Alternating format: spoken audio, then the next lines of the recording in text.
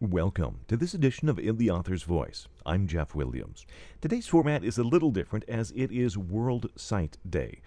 Age-related macular degeneration, or AMD, is one of the leading causes of blindness in the U.S. for adults over the age of 50, affecting more than 11 million Americans. Today I talked with Dr. Rishi Singh, a retina specialist at the Cleveland Clinic, and Patricia Stoneman, a patient, about the disease, its cause, and treatment. So age-related macular degeneration is just what it sounds like. It's age-related, so it comes down as we get older in life. And it is macular degeneration. Macular refers to the center part of the vision where we have the most precise vision. It's the vision we use to sign checks with, we use it to recognize faces, to see food on our plates, to drive with. And so the macula can be affected by this condition and cause damage and then eventually blindness in patients age 50 and older. It's actually the leading cause of blindness in the U.S. currently. For those that may be slightly confused or understanding the terminology, this is different than say, a condition such as cataracts that people are familiar with and can go in and those can be removed and vision can be restored. Absolutely, Jeff. This is a condition that unfortunately is progressive, not like cataracts that can be removed and fixed. And again, this is in the back of the eye, while cataracts are in the lens or the front of the eye part of the eye. Patricia, I know that this is something that you've are taking, I guess, as I understand, preventative measures for because of family history. So, doctor, is this a genetic condition that can potentially run in families? It can, Jeff. Actually, some of the risk factors are, obviously the genetic component of this. And those with a father or mother with the condition have a 2 times higher rate of having this condition. And Patricia can tell you about her story with regards to that. Also, people that smoke, and certainly people that get older in age is a risk factor for this. Now, we can't stop aging, we can't stop genetics, but we can stop smoking. And so stopping smoking is something we talk about with patients all the time. Sure. Patricia, when did you, as I understand it, your parents or one of your parents had this condition, and you've been working with Dr. Singh to try and help prevent it with you as well. So when did all this start? When did you start becoming aware of this? When did this start impacting? Well, yes, Jeff. My parents both have macular degeneration 7 years ago when I was 67. During one of my routine dilated eye exams with Dr. Singh, he diagnosed AMD. So from that point on, 7 years ago, I've been taking the Bausch & Lomb PreserVision AREDS 2 vitamins. And my eyes have remained healthy. So I was very lucky to catch this on the onset, and I'm very happy with the way the vitamins have maintained my vision. I'm not compromised in any way. I can still do all the activities I did before, and I look forward to that as I get older.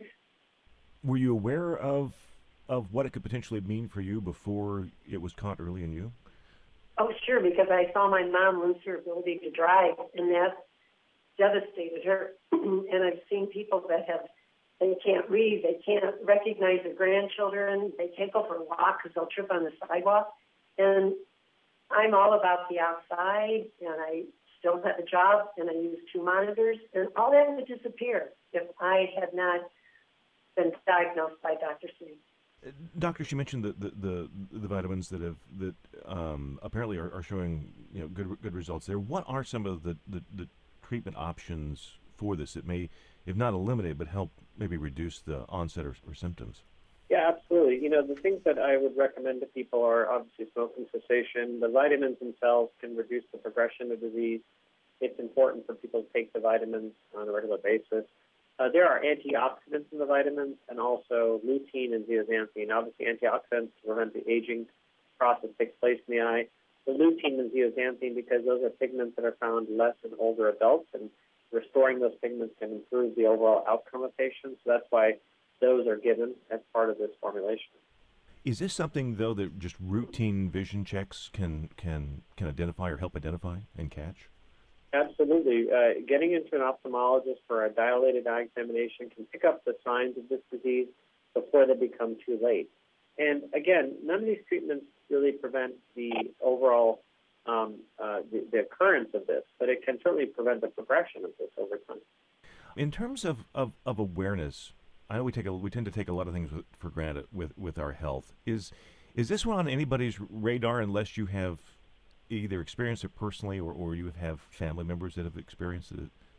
I think the awareness is not at the level we want it at right now, Jeff. And obviously, because as you heard from Ms. Stoneman, my patient, that this disease is very silent at times, that people don't realize they have this. And the American Academy of Ophthalmology recommends you get a dilated eye examination at least once a year after the age of 65 for eye-related conditions like this one. So it's important to go in and see your ophthalmologist or your retina specialist to see this for this examination.